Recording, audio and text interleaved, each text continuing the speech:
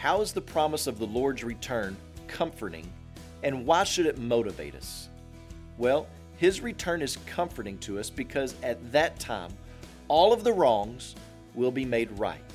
Wrongs against us will be vindicated. Welcome to Life Words, Day by Day. James chapter 5, verse 7. Be patient, therefore, brothers, until the coming of the Lord.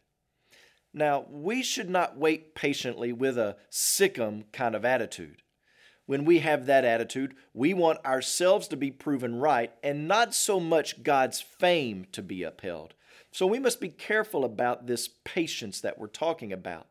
We patiently anticipate the Lord's return because He is going to be proven famous and righteous. So in the midst of oppression, which is what we're talking about in James chapter 5, we remain patient. But the question can be, for how long? Well, James says, until the coming of the Lord. This doesn't mean that you can't try to seek a better situation in life, but it does mean that whatever situation you find yourself in, that we're to have the responsibility of worshiping and honoring God with all of our life. And then James says not to grumble against one another, that believers are not supposed to grumble against each other. Well, why would a brother who is in an oppressing, trying situation grumble against another brother? Well, it may be a classic passing of the irritability. A father has worked hard all day under the close eye of a taskmaster just to find out that he was not going to receive his wages for the day.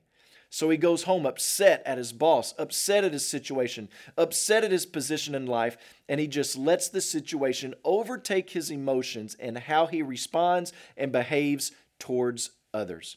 He just lashes out at people who will not lash back. That's not patience.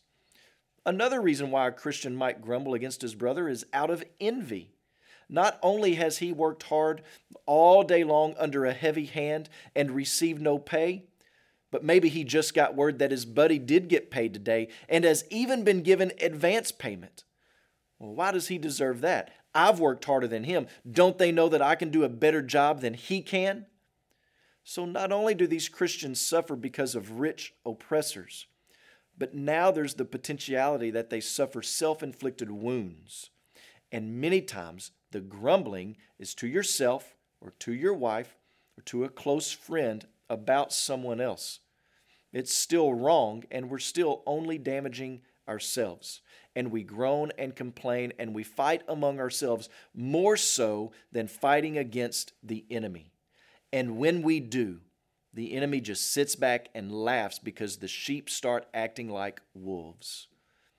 To combat this, we must walk with Jesus day by day in full dependence upon Him. After all, He knows how to walk through suffering fully and perfectly. As you pray today, please remember Michael and Ruth Poirier, our missionaries in Canada. And also remember the House of Life Word broadcast heard all throughout Africa.